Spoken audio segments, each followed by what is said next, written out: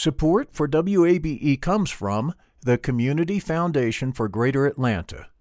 You can go beyond giving to impact. Learn more at cfgreateratlanta.org. I'm Earlonne Woods. I'm Nigel Poor. We're the hosts and creators of Ear Hustle from PRX's Radiotopia. Ear Hustle is a show about life inside prison, but it's not your typical prison podcast. In this next season, we've got stories about the objects people keep inside their prison cells, about residents in a women's prison who say they want to stay there, and the most beautiful prison garden. Earlonne, I will never forget it. Ear Hustle. Stories about life on the inside told by those who live it. Find Ear Hustle wherever you get your podcasts.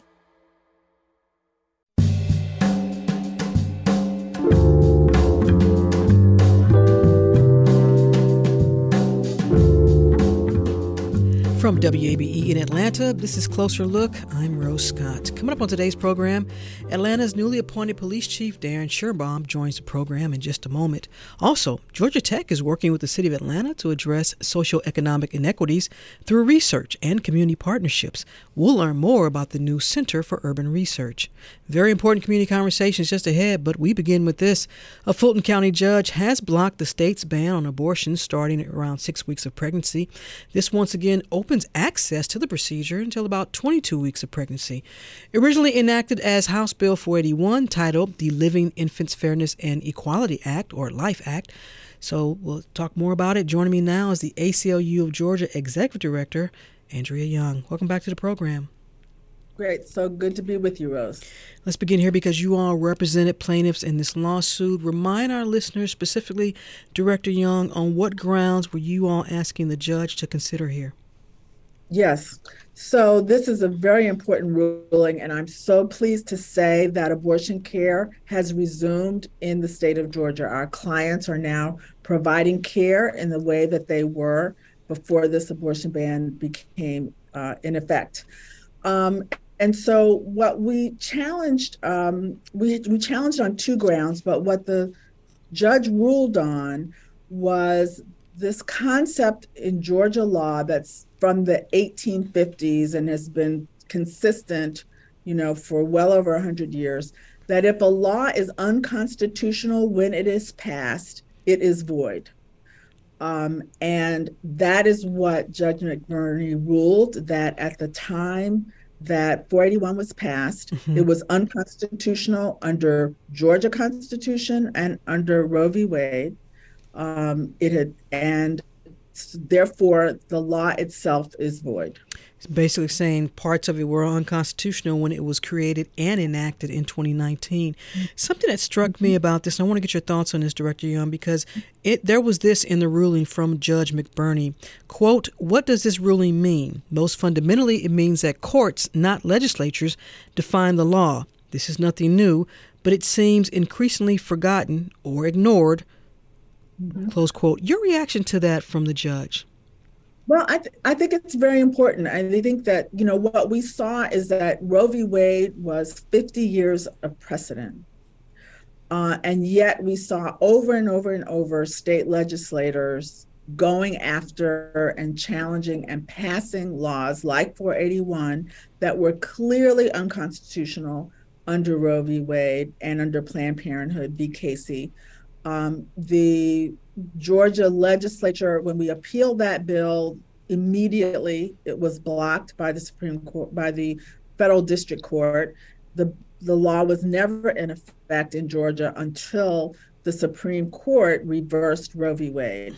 And so Judge McBurney made the point that the criteria is the time the law was enacted, was it unconstitutional? And by every measure, this law was unconstitutional at the time of enactment. And of course, we've reached out to Georgia's Attorney General office. Now, Chris Carr, in quotes, says they will continue to fulfill our duty to defend the laws of our state in court. Not surprising you that they are going to appeal this, that they maybe already filed the paperwork. I'm not sure, but this could Go ahead. They have filed a notice of appeal, which is not unexpected. But interestingly, they did not ask for Judge McBurney's order to be stayed. So Abortion is now legal in Georgia in the way that it was before July, and abortion care, reproductive health care has resumed. You are an attorney. Folks don't notice, so you actually are an attorney. But Governor Brian Kemp issued something that was very interesting because he says, quote, the personal beliefs, or through his spokesperson saying, quote, the personal beliefs of a judge over the will of the legislature and people of Georgia. That's what he spoke of Judge McBurney's ruling. Your reaction to that? I found that to be curious because Judge McBurney's ruling was clearly based in the law. He quoted Supreme Court precedent, Georgia Supreme Court precedent from 1850, reaffirmed in 1900, reaffirmed in 1970s, reaffirmed in the 1980s. And so his opinion was firmly rooted in the law and not personal opinion. And I would say that the problem with 481 is that it was legislators imposing their personal faith beliefs on the women of Georgia. And of course, we believe that women should make these decisions with their own faith, their own families, their own position, and not politicians. If it does get taken up by the appeals court, then you all are prepared to go back and continue to argue on the same grounds. We will continue to defend this with every legal tool at our disposal. And as we also did challenge this under Georgia's right to privacy. The Georgia Supreme Court has also said it has a much higher standard for right to privacy than even the U.S. Supreme Court. We know that we've polled Georgians believe in a right to privacy. 81% believe in a right to privacy when it comes to your own body. So on both this procedural issue, which we think makes for very sound policymaking, when people voted for 481, Rose, it was a free vote because they knew full well this would not take effect. And it was unconstitutional under Roe v. Wade. And so when the legislature votes on a bill, they need to do it knowing that this is going to actually happen, that people are going to have their lives changed by what they decide. And that's what this standard of the Georgia Supreme Court, that's what it gives you. It gives you this requirement that you can't just take a political vote. It's got to be real. And I think listeners should understand, too, that when these measures are working their way through General Assemblies and you have folks come up to testify, sometimes it gets to a committee, obviously, before it gets to a full vote. You have folks that testify, but sometimes giving the balance of the political party in the State House, it doesn't matter. If you have people who are viable experts who are giving testimony, you're hoping that changes. And both parties could say that, we're bringing in our experts. And so our experts are testifying based on X, Y, Z, what have you. But then it really does come down, and it's nothing new. The votes typically come down to the balance of whichever party. Yeah. And I will say, Rose, you really bring up a good point because this 481 was 30 days between introduction and final passage. And so it really did not have the full consideration. You didn't have the full course of hearings that one would expect for something that so dramatically changes. And I like to point out that the current law in Georgia that is now in effect, abortions up to around 20 weeks, is a pre-viability statute. So this is a conservative statute that was less than was permitted by Roe v. Wade. So this is, and it's really important for people not to misrepresent what advocates are defending. I mean, we're defending a law that is a pre-viability law that is quite conservative in its effects. Through your lens, and this was just through your lens, and I'm asking a question. This is another example then of politics being part of this. It's a big election year, obviously. Roe versus Wade is overturned. There's all of that involved. Is this a case where, again, it was politics over people? Yeah, I think it's very political, and it doesn't, we've seen that when voters have a direct opportunity to vote on access to reproductive health care in Kansas, a very conservative state, the voters protected access to abortion. In Kentucky, a southern state, the voters refused to take away, access to reproductive health care. So this is not the will of the people. This is a political tool that I think is certainly not grounded in good health care, good public policy, or respect for the women of Georgia. Andrea Young is the executive director for the ACLU of Georgia. Thank you so much for taking the time. I really appreciate it. And again, we got statements from Attorney General Chris Carr and Governor Brian Kemp. All of that will be on our website as well. Thank you, Director Young, for taking the time. Thank you so much, Rose.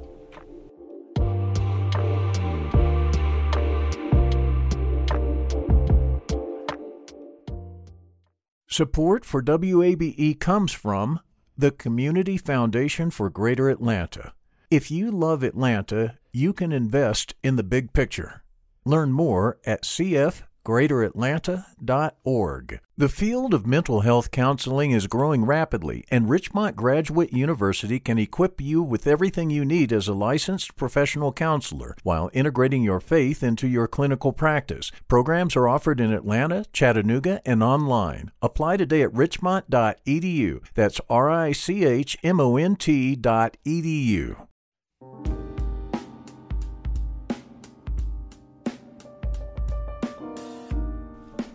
And Closer Look continues from WABE in Atlanta. I'm Rose Scott. Back in May of this year, I had a conversation with then interim Atlanta Police Chief Rodney Bryant as he was preparing to retire after serving the city for more than three decades. And I asked him, I said, tell me about what makes an effective police chief. I think effective police chief is one that can maintain the police department and move it forward. At the same time, providing a level of safety for the community that he serves. Now, soon after that, Atlanta Mayor Andre Dickens launched a nationwide search for the city's next police chief. Didn't have to look far. Last month, Dickens dropped the interim tag from Police Chief Darren Sherbaum's title and named him chief for the largest law enforcement agency in Georgia. So you know what that means? Joining me now in studio, a fellow Midwesterner, lover of St. Louis Cardinals, Atlanta Chief of Police Darren Sherbaum. Welcome to the program. Rose, good afternoon. Thank you for having me. You're still a Cardinals fan, right?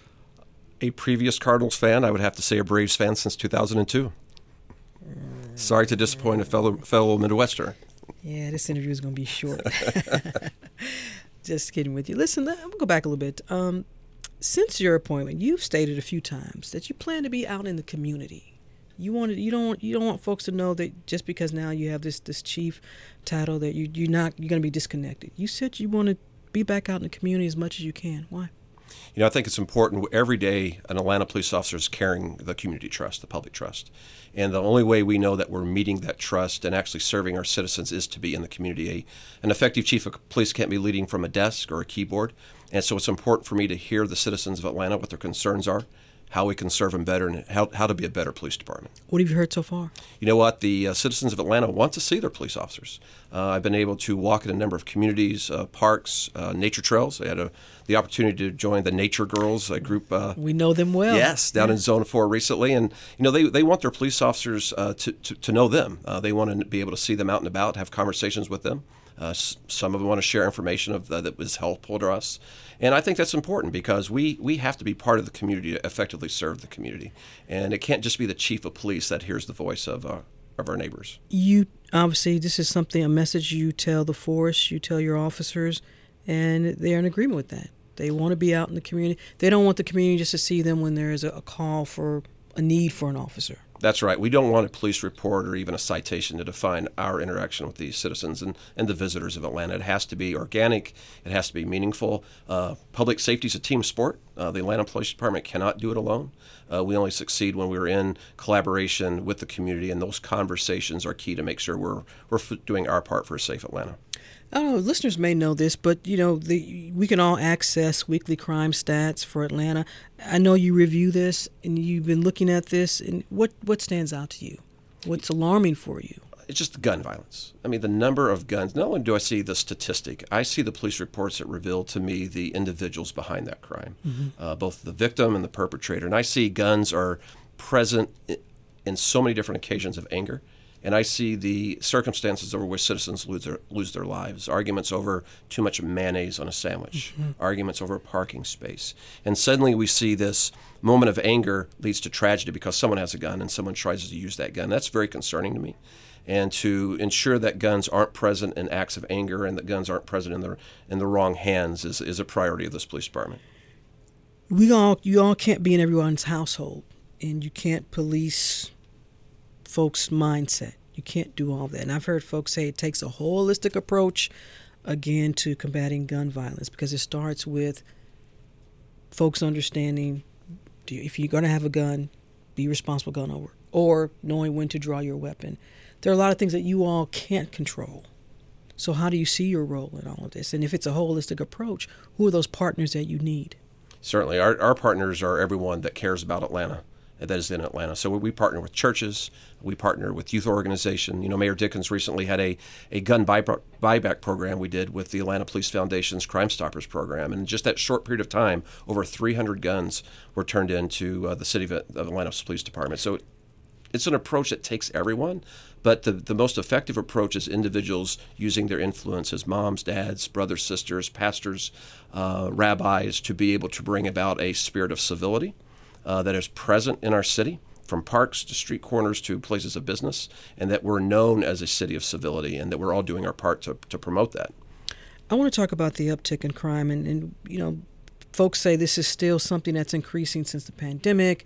It's folks that obviously some say, well, this also leads to the fact that mental health there needs to be more resources for mental health. You could point to legislation as it relates to weapons. There's a whole lot of optics around here. You just talked about folks not being able to, resolve conflicts without guns. Is there anything else related, you think, Chief, to this uptick in not just violent crimes, but also just gun violence? Does Georgia's now the law that it's permanent careless? Does that have an issue here? I still think we're seeing ramifications of the court system being shut down for an extended period of time. The courts are still working through a backlog. And when we see, because if you look now, our homicide rate this morning is even where it was last year. It was at 0%. That's significant in that in around the month of May, we were almost 50% up in our homicide rate over the previous year. So there's been a focus over the summer to focus on those things such as the gangs present in the city, drug dealing operations that contribute to that. And then our shootings are down 11% over this time last year. So there are some successes in the space. That's why we're very appreciative of the partnerships that we have with our sheriff, the district attorney, and our federal partners that's helped us being effective in those areas that we can impact on. But what we can't have an impact on is those moments of anger that happens very quickly. That's where we do need everyone's support as a police department. Well, I want to go back to something because 2021, I think the city ended at 158 homicides, murders, and I'm looking right at your stats here at 2020, 157. Right now, Atlanta's at 133. I'm looking at the stats here. So do I have the wrong database? Yeah, I don't know what date range you're looking at. This morning we were 143 against 143. We ended last year when the numbers were finally in at, I believe, at 160 was our homicide rate at the end of last year. One homicide is way too many, but here's what is striking when you look at what is the motivator for homicides in Atlanta. 35%, the highest category, is escalating dispute. Okay. You have to drop down to the next motivation of 16%, where you see robbery as the next motivator for a homicide in our city. What is concerning also is that we see that fully 10% is a domestic violence incident. And so this is where you start seeing escalating disputes, domestic violence, when you see an appeal from a police department of community action and community support, because that community approach will help us continue to see the drops that we're seeing, and hopefully we're going to end this year below where we were last year and continue that trend into next year, 2023. And often it's repeat offenders as well, and then you can get into the whole debate about the court system. I'm imagining you have conversations with Fulton County District Attorney's Office, and you talk to community leaders about what you all can do in terms of when folks, for those serious offenses, whether or not they get a bond. I mean, are you a part of those conversations? Do you want to be a part of those conversations? Absolutely we are. Mayor Dickens, in his approach for Safe Atlanta, one of those cornerstones is addressing repeat offenders, because we have to understand the reason a person may commit a crime is unique to that individual. And we have some individuals that are committing crimes that need true mental health support. You need others that need support of a drug addiction or an alcohol dependency. But So you have others. some other wraparound That's right. service. But you have others that have indicated to us by their 50th, 60th arrest, and that's not the highest I've seen on the weekly report, or 20 or more felony convictions, that individual is a true menace to any of our neighborhoods in the city. So we work closely with the district attorney, the sheriff. Under the mayor's leadership, we created a joint unit that sits very close to the courthouse in Fulton County, where the district attorney, the sheriff, and Atlanta police investigators and staff are working closely to develop information on the most violent repeat offenders in the city, ensuring the courtrooms are equipped with that information, because we just want proper, smart action in a courtroom that takes into consideration the safety of the community and the need of the offender. Chief, are you telling me that there are some folks who are considered serious violent offenders that are just in and out but keep getting a bond? I just want to make sure our listeners understand what you're saying. That's correct. And if you go to the website of the Atlanta Police Foundation, we do have information on repeat offenders, those that unfortunately find themselves in a revolving door. And our hope, and I do believe we're moving in the right direction, we're starting to see that, is that when that individual is in a courtroom, the judge has the full amount of information that they have to know is what bond is appropriate, is incarceration necessary for the safety of the community and even the individual that's been arrested, or is this a need for mental health support, or is this a need for some type of support for this individual or their family? Because the courtroom, without being equipped to do a range of those actions, doesn't, I don't believe, properly serve the safety of our neighborhoods. And I want to shift for a moment and talk about our youth, because there's been an increase as well. And I know there's so many programs out there that are trying to work with Atlanta youth in terms of giving them an alternative to maybe get into something they shouldn't be getting into. Because often, and we've seen this just in the last couple of years, we've seen an increase in violent crimes committed by folks under 18. You know, this is a region-wide problem. When we turn the news on, we've seen some very disturbing news reports from across the region of juvenile arrests. And we're in the city tonight. I'll be attending midnight basketball. Now, can you play, Chief? No, I will be cheering on midnight basketball. I'll be very clear on that. You got your officers here. Right. I don't want to put him on the blast. If the Chief can't ball, he can't. You say you haven't seen. Okay. We will have others that are representing their respective neighborhoods, but that, we fight crimes many different ways in Atlanta, Georgia, and it's not always a pair of handcuffs, and it's not always a ticket book. We fight crime in this city with basketballs and soccer balls. Today, someone opened doors and turned on the lights at 2 police athletic league centers in the city. 3 at Promise centers were open because of community support. So you have individuals that are fighting crime 3, 5, 10 years down the road, crimes that will never be committed. And when you have an event like midnight basketball, that is the city's approach. And there were studies done that said crime was reduced around those centers in those neighborhoods where those events are occurring. And then we saw the number of juveniles arrested over the summer drop as we had midnight basketball, the mayor's employment initiative, and then just men and women. And we only have these events of PAL centers and at Promise centers because of community support. And that is Atlanta coming together to say these crimes will never occur, and we are going to do our best as a city to ensure that young men and women do not fall into the influence of gangs and have the proper support to be fruitful members of our community. Dawn Staley, who is a great basketball coach at South Carolina, talks about the importance of PAL when she was growing up in Philadelphia, so I definitely know a lot about that. I want to shift for a moment to go back, talk a little bit about you now. I want to go back a few decades when you were a rookie. They say with time comes knowledge and maybe wisdom, but that's not always the case. But I want to go back to rookie Schirnbaum. What was he like? I was from Southern Illinois, which well, from St. Louis, which is a very rural area, a lot of cornfields and coal mines. And I was in the big city, right?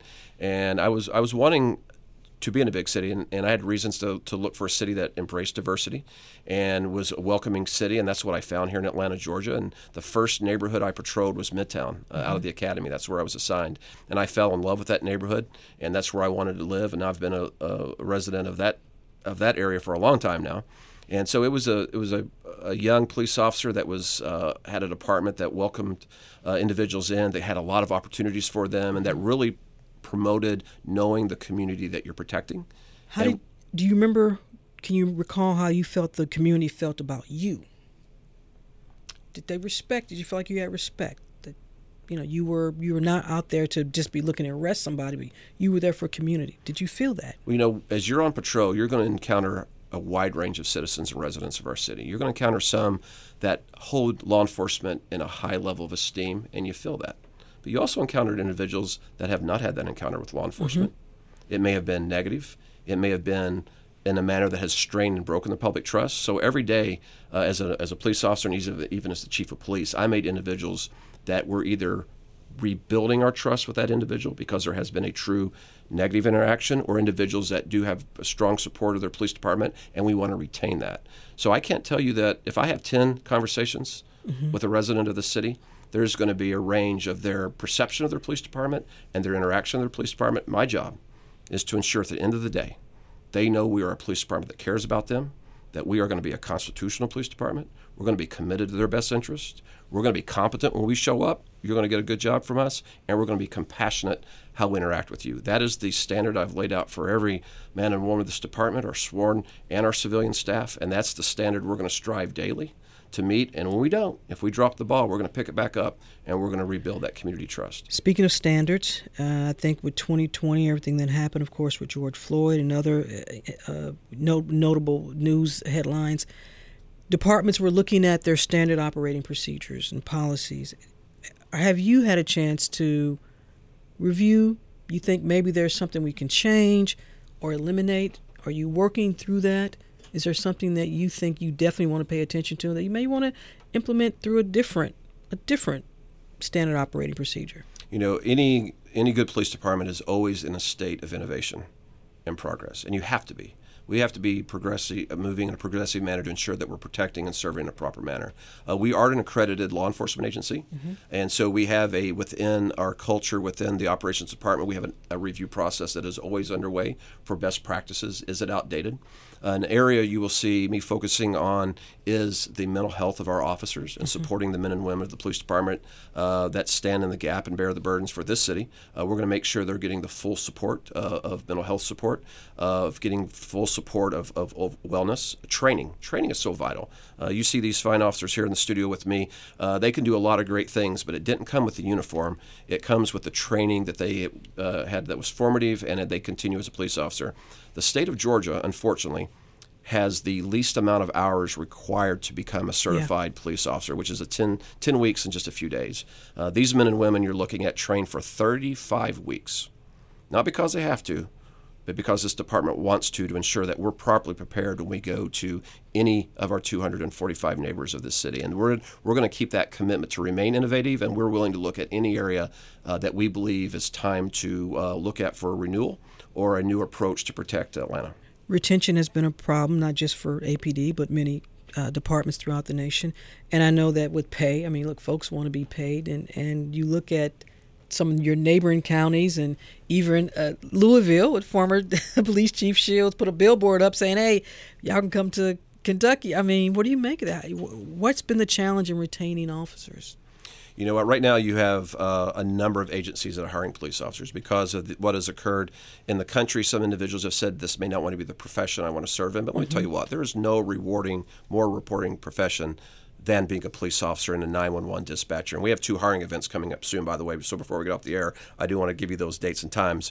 But we are going to work to keep the men and women that have trained and started their service with the Atlanta Police Department. Mayor Dickens this year found the money to be able to do a retention bonus for our officers that are serving the Atlanta Police Department. Over 90% of the department signed up with that within the first opening phase of that. We're going to be providing take-home cars, which we know is a very competitive area. Other jurisdictions have done. The mayor has found the money to be able to start the first ever take-home car program for officers that live in Atlanta, Georgia, that are answering 911 calls in Atlanta, Georgia. So, no, I'm going to fight to keep every man and woman that has started here. But you're short, too, right now. Aren't you down a few hundred, or is that changed? Because when I had Mayor Dickens on here, and it was early in the year, he said that there was a significant shortage of officers. Or where are you now? That's correct. So our authorized strength is 2,035, and we're about 400 short of that. We're making inroads to stabilize it and build it back up. But let me tell you this. We are still the largest law enforcement agency in the state of Georgia. And so we're going to police like it. And we're the largest law enforcement agency in the state of Georgia, and we're going to engage our community like that. We still have the size and the expertise that is unique only to this law enforcement agency. So we're going to continue to leverage that as we build back up, because we have the World Cup coming in 2026. We have the college football championship game coming in 2025, and we just might have one of the Democratic institutions nominating here in our city in 2024. We're waiting to get the word on that. And we're going to be back to the size that we need to be able to welcome those events. But until then, we will continue to find new ways to leverage our size and expertise to keep the city safe. Under the previous administration, Governor Brian Kemp had threatened, in a sense, or as they said, we can support the city of Atlanta and help them with their crime by, bringing other forces in here, state patrol, whatever you have it. You hear that. I don't think any police chief wants to hear that they need state to come in and help them serve their community or police their community. I mean, you were on the force when all this happened. What were you thinking then? You heard that? Public safety is collaborative and it's apolitical. No one should look at their law enforcement to say, is it Democratic or Republican? We have a full force approach to fighting crime in the city. We have roles in collaboration for Georgia State Patrol, and they do join us in the city, and we're appreciative when they're here, and we want to thank the mayor for building those relationships. We have a number of federal agencies that are working out of police headquarters. We have investigators assigned to the FBI, to the DEA, to the ATF. We work very closely with the district attorney and sheriff. Those are collaborations. That's correct. Not under the threat of, if you all can't handle folks in your, because that's how it came out. That's how it was interpreted. That the governor was saying, look, if you can't control that, we can come in there and handle it. And that didn't go over too well. You know that.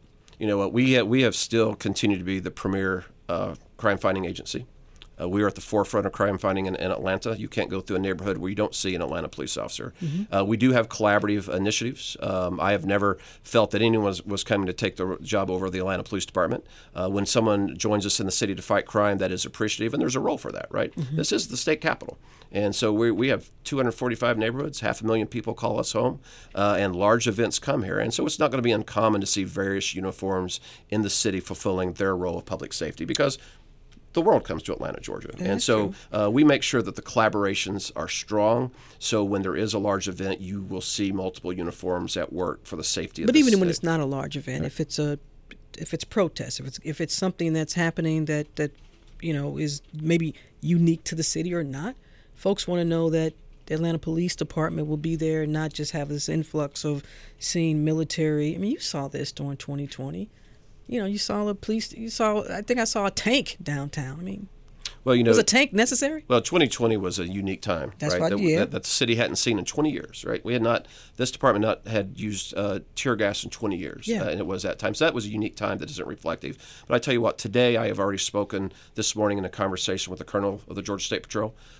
We know when they're in the city, and we know how they're deployed, so we can collaborate that. Before the day's over, I will speak with the sheriff of Fulton County.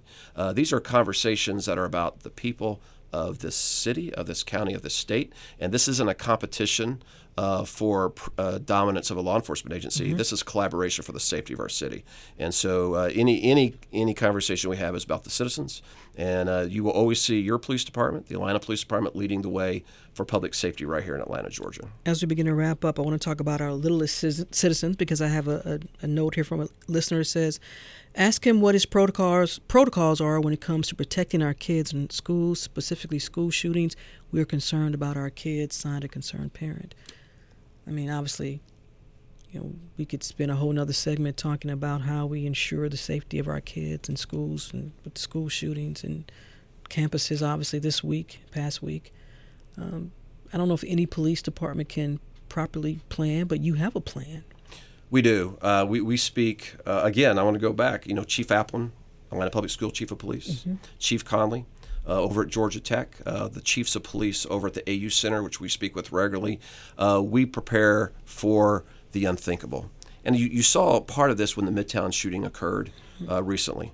And you saw officers starting to show up from the Fulton County Sheriff, from Georgia Tech, from Georgia State. I think MARTA, too. MARTA. Because why did they show up that day? We'd already trained for that incident. Okay. So various uniforms, but the same approach, the same training, the same doctrine of how are we going to isolate, quickly contain, and end this threat. So we have been training for years for the unthinkable, regardless of where it happens in Atlanta.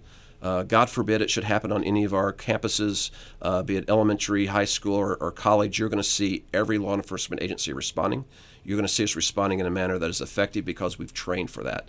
And outside that event, we share information very regularly.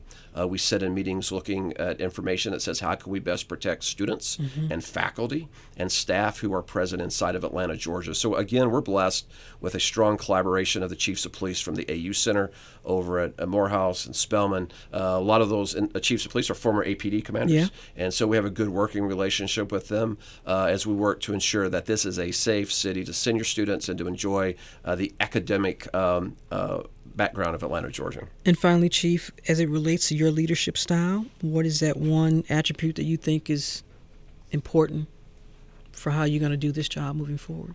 We are all in this together. It doesn't matter what the rank is on your shoulder. The oath is the same and the badge is the same, as that we're protecting Atlanta, Georgia.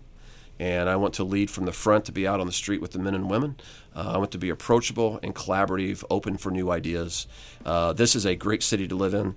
Love living here, and it's my honor to protect it. I'm appreciative of the mayor for bestowing upon me this trust, and I look forward to coming back with you many times as we can work with your listeners to make a safe Atlanta, Georgia.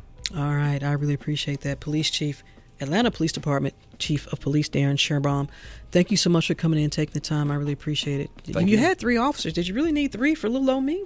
Oh, no. We have other things we'll be doing today. So, I have never harmed any officer. These are our great public affairs officers, too. So. Yes.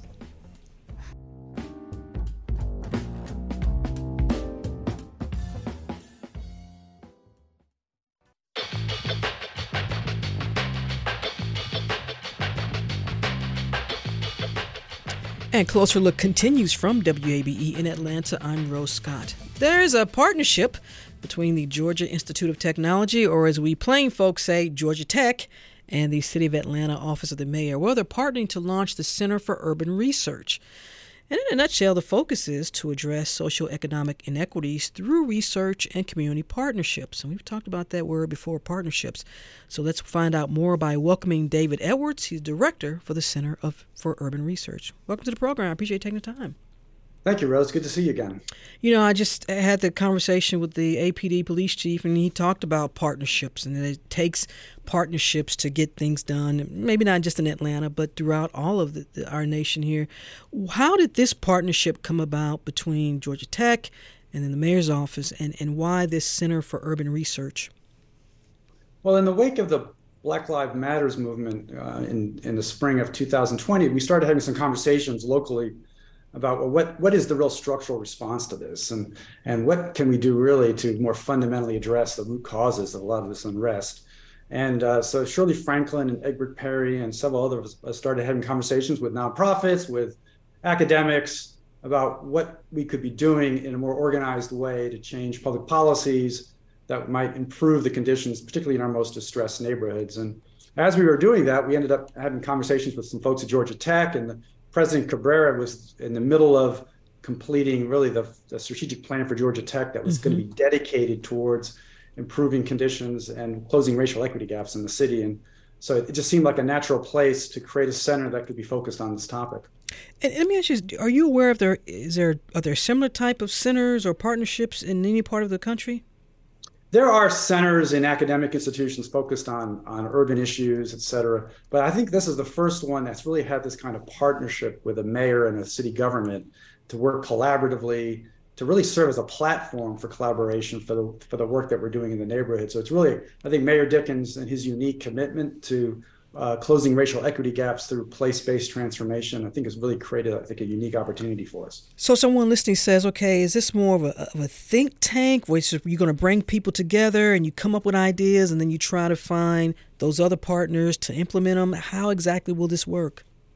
Well, it's going to really have three components. One is what you would expect in a university-based center, which is research, program evaluation, data, all the stuff that really drives a lot of the thinking behind this work. But that's the first piece. And the second piece is going to be collaboration. So bringing everyone who's involved in this work in the neighborhoods, so nonprofits, public sector agencies, community organizations, bringing them together and giving them a chance to figure out, well, what should we be doing in our neighborhood? And specific to our neighborhood, what should be the plan going forward? And then in the last piece is really the implementation side of this. So we're going to provide technical assistance to these neighborhoods with feet on the ground to really make sure the work gets done in a way that advances the vision for the neighborhood. Let's give our listeners an example, because one of the current projects is this neighborhood improvement planning, and which you're the lead on. And I guess at the core of this is that you all will facilitate and come up with some type of project management for neighborhood improvement plans. That could mean a lot. There's a lot under that. Yeah. Well, we have 6 of these really underway right now. And one example would be in Thomasville Heights. As you're aware, we had a major catastrophe there with Forest Cove. It was a real fire drill to deal with a crumbling multifamily apartment complex. And it was a whole process for getting the residents there out and into safer housing. But what that has done is create an opportunity to say, well, we've got assets in this neighborhood. We've got the Forest Cove apartments itself. We've got public housing property that has not been redeveloped, that's been sitting vacant for over a decade. There are some other public assets. There's now an empty elementary school. So the question is, well, what do you do with all these assets, and how do you invest in them in a way that generates a healthy, thriving neighborhood? And the way you do that really is just to get with the neighborhood, get with the leadership, get with the nonprofits that have been working there, and let's think about what kinds of investments should we be making. And so we're in the process of developing a small area master plan for Thomasville Heights that includes education, housing, transportation, green space, public infrastructure, all the things that neighborhoods depend on. And we will build the business case, what we call business case for investment, that will bring public dollars, philanthropic dollars, commercial dollars to that neighborhood, and that we hope will generate a healthy, thriving place over the next few years. And I want to focus on something that you said, because often, and you've been around Atlanta, and this is probably not just unique to Atlanta, but so many neighborhoods feel like when it comes to these new initiatives and projects, often they are left out of the planning process.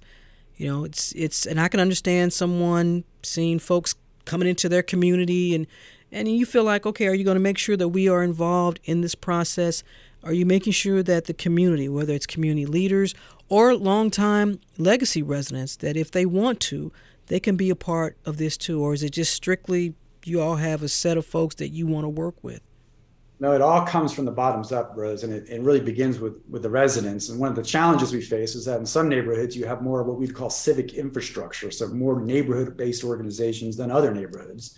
And so in some cases, you have to build it over time and kind of help catalyze the development of that. In other neighborhoods, like places like Grove Park, for example, which is another focus area, you've got a very active neighborhood association, you've got the Grove Park Foundation, you've got a lot of work that's been going on there for the last 10 years, really under the Purpose-Built Communities effort. So as a consequence of that, you have lots of people to work with. In fact, you've already got a lot of plans that have already been done.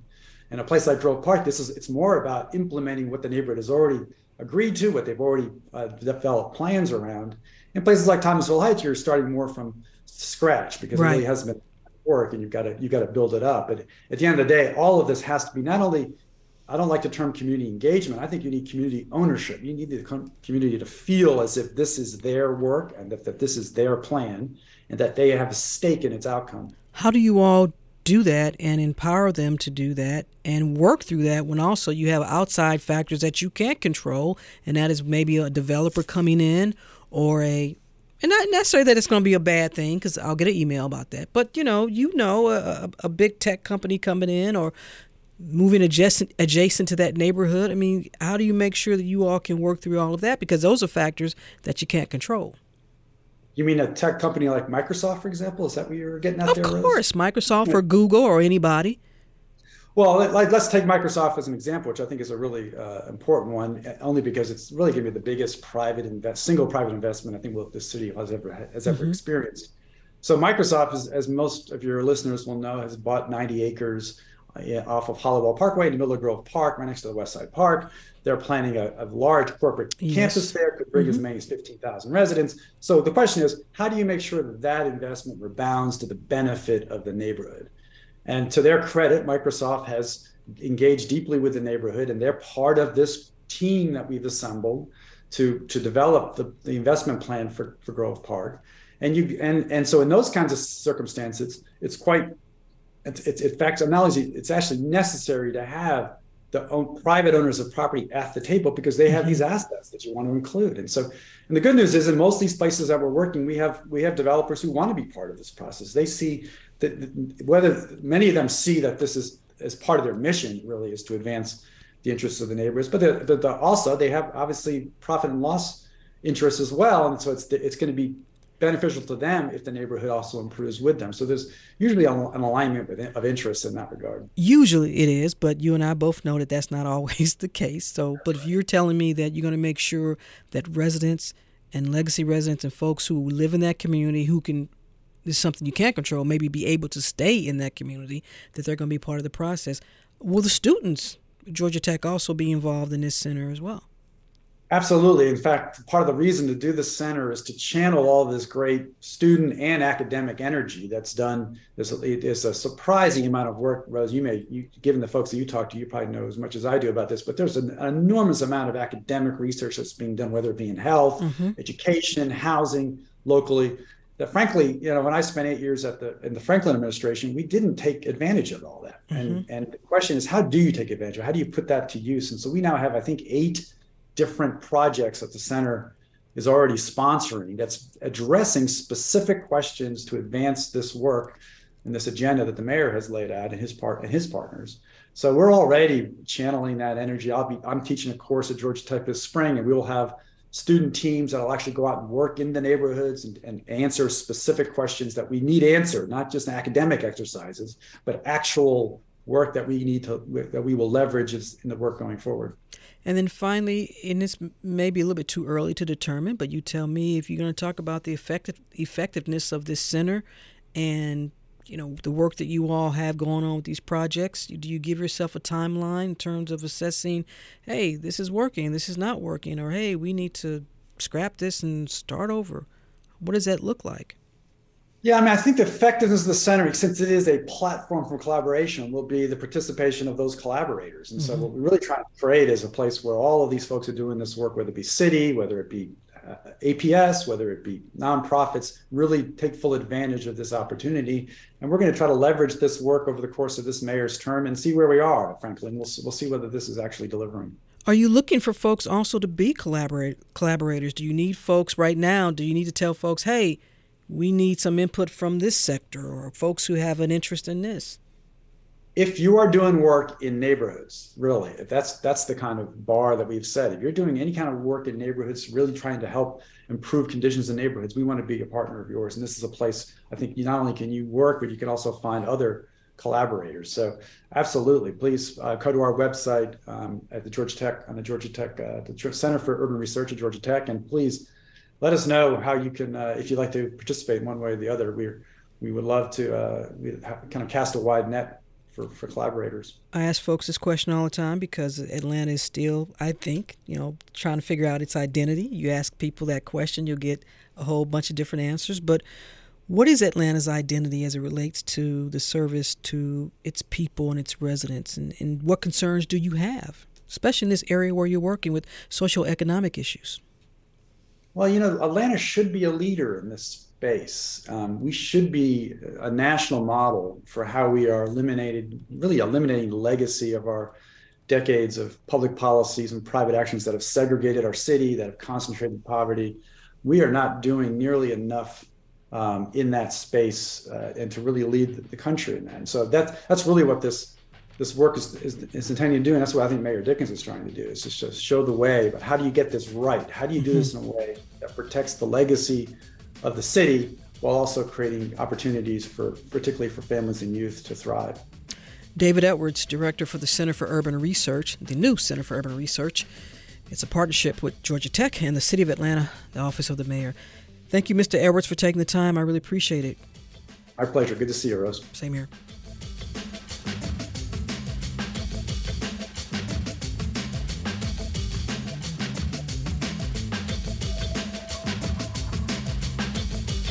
And that's it for this edition of Closer Look. Our producers are LaShawn Hudson, Daniel Razel, and Pat St. Clair. Our engineer is Kevin Rinker. A reminder, let us know your thoughts on today's program or any other. You can always send me an email, rose@wabe.org. And if you missed any of today's program, it's always online, wabe.org/closerlook. And of course, Closer Look weeknights at 7 p.m. as well as in our podcast. So subscribe to Closer Look wherever you like because it's free. Stay tuned to 90.1 WABE Atlanta. I'm Rose Scott.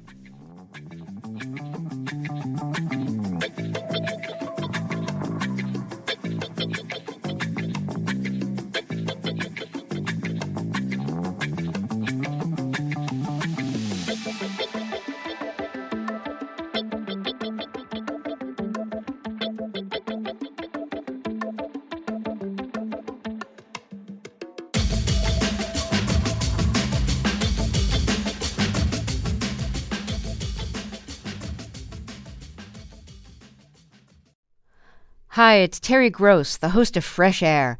We bring you in-depth, long-form interviews with actors, directors, musicians, authors, journalists, and more. Listen to our Peabody Award-winning Fresh Air podcast from WHYY and NPR. The Gold Dome Scramble podcast is now plugged in, a WABE Politics podcast. New name, same on-the-ground reporting from us, WABE Politics reporters Sam Gringlass and Raul Bally. We'll cover local, state, and national politics as we talk to politicians and voters to break down each week's biggest headlines. New episodes drop on Fridays. Listen and subscribe at WABE.org or your favorite podcast platform. WABE.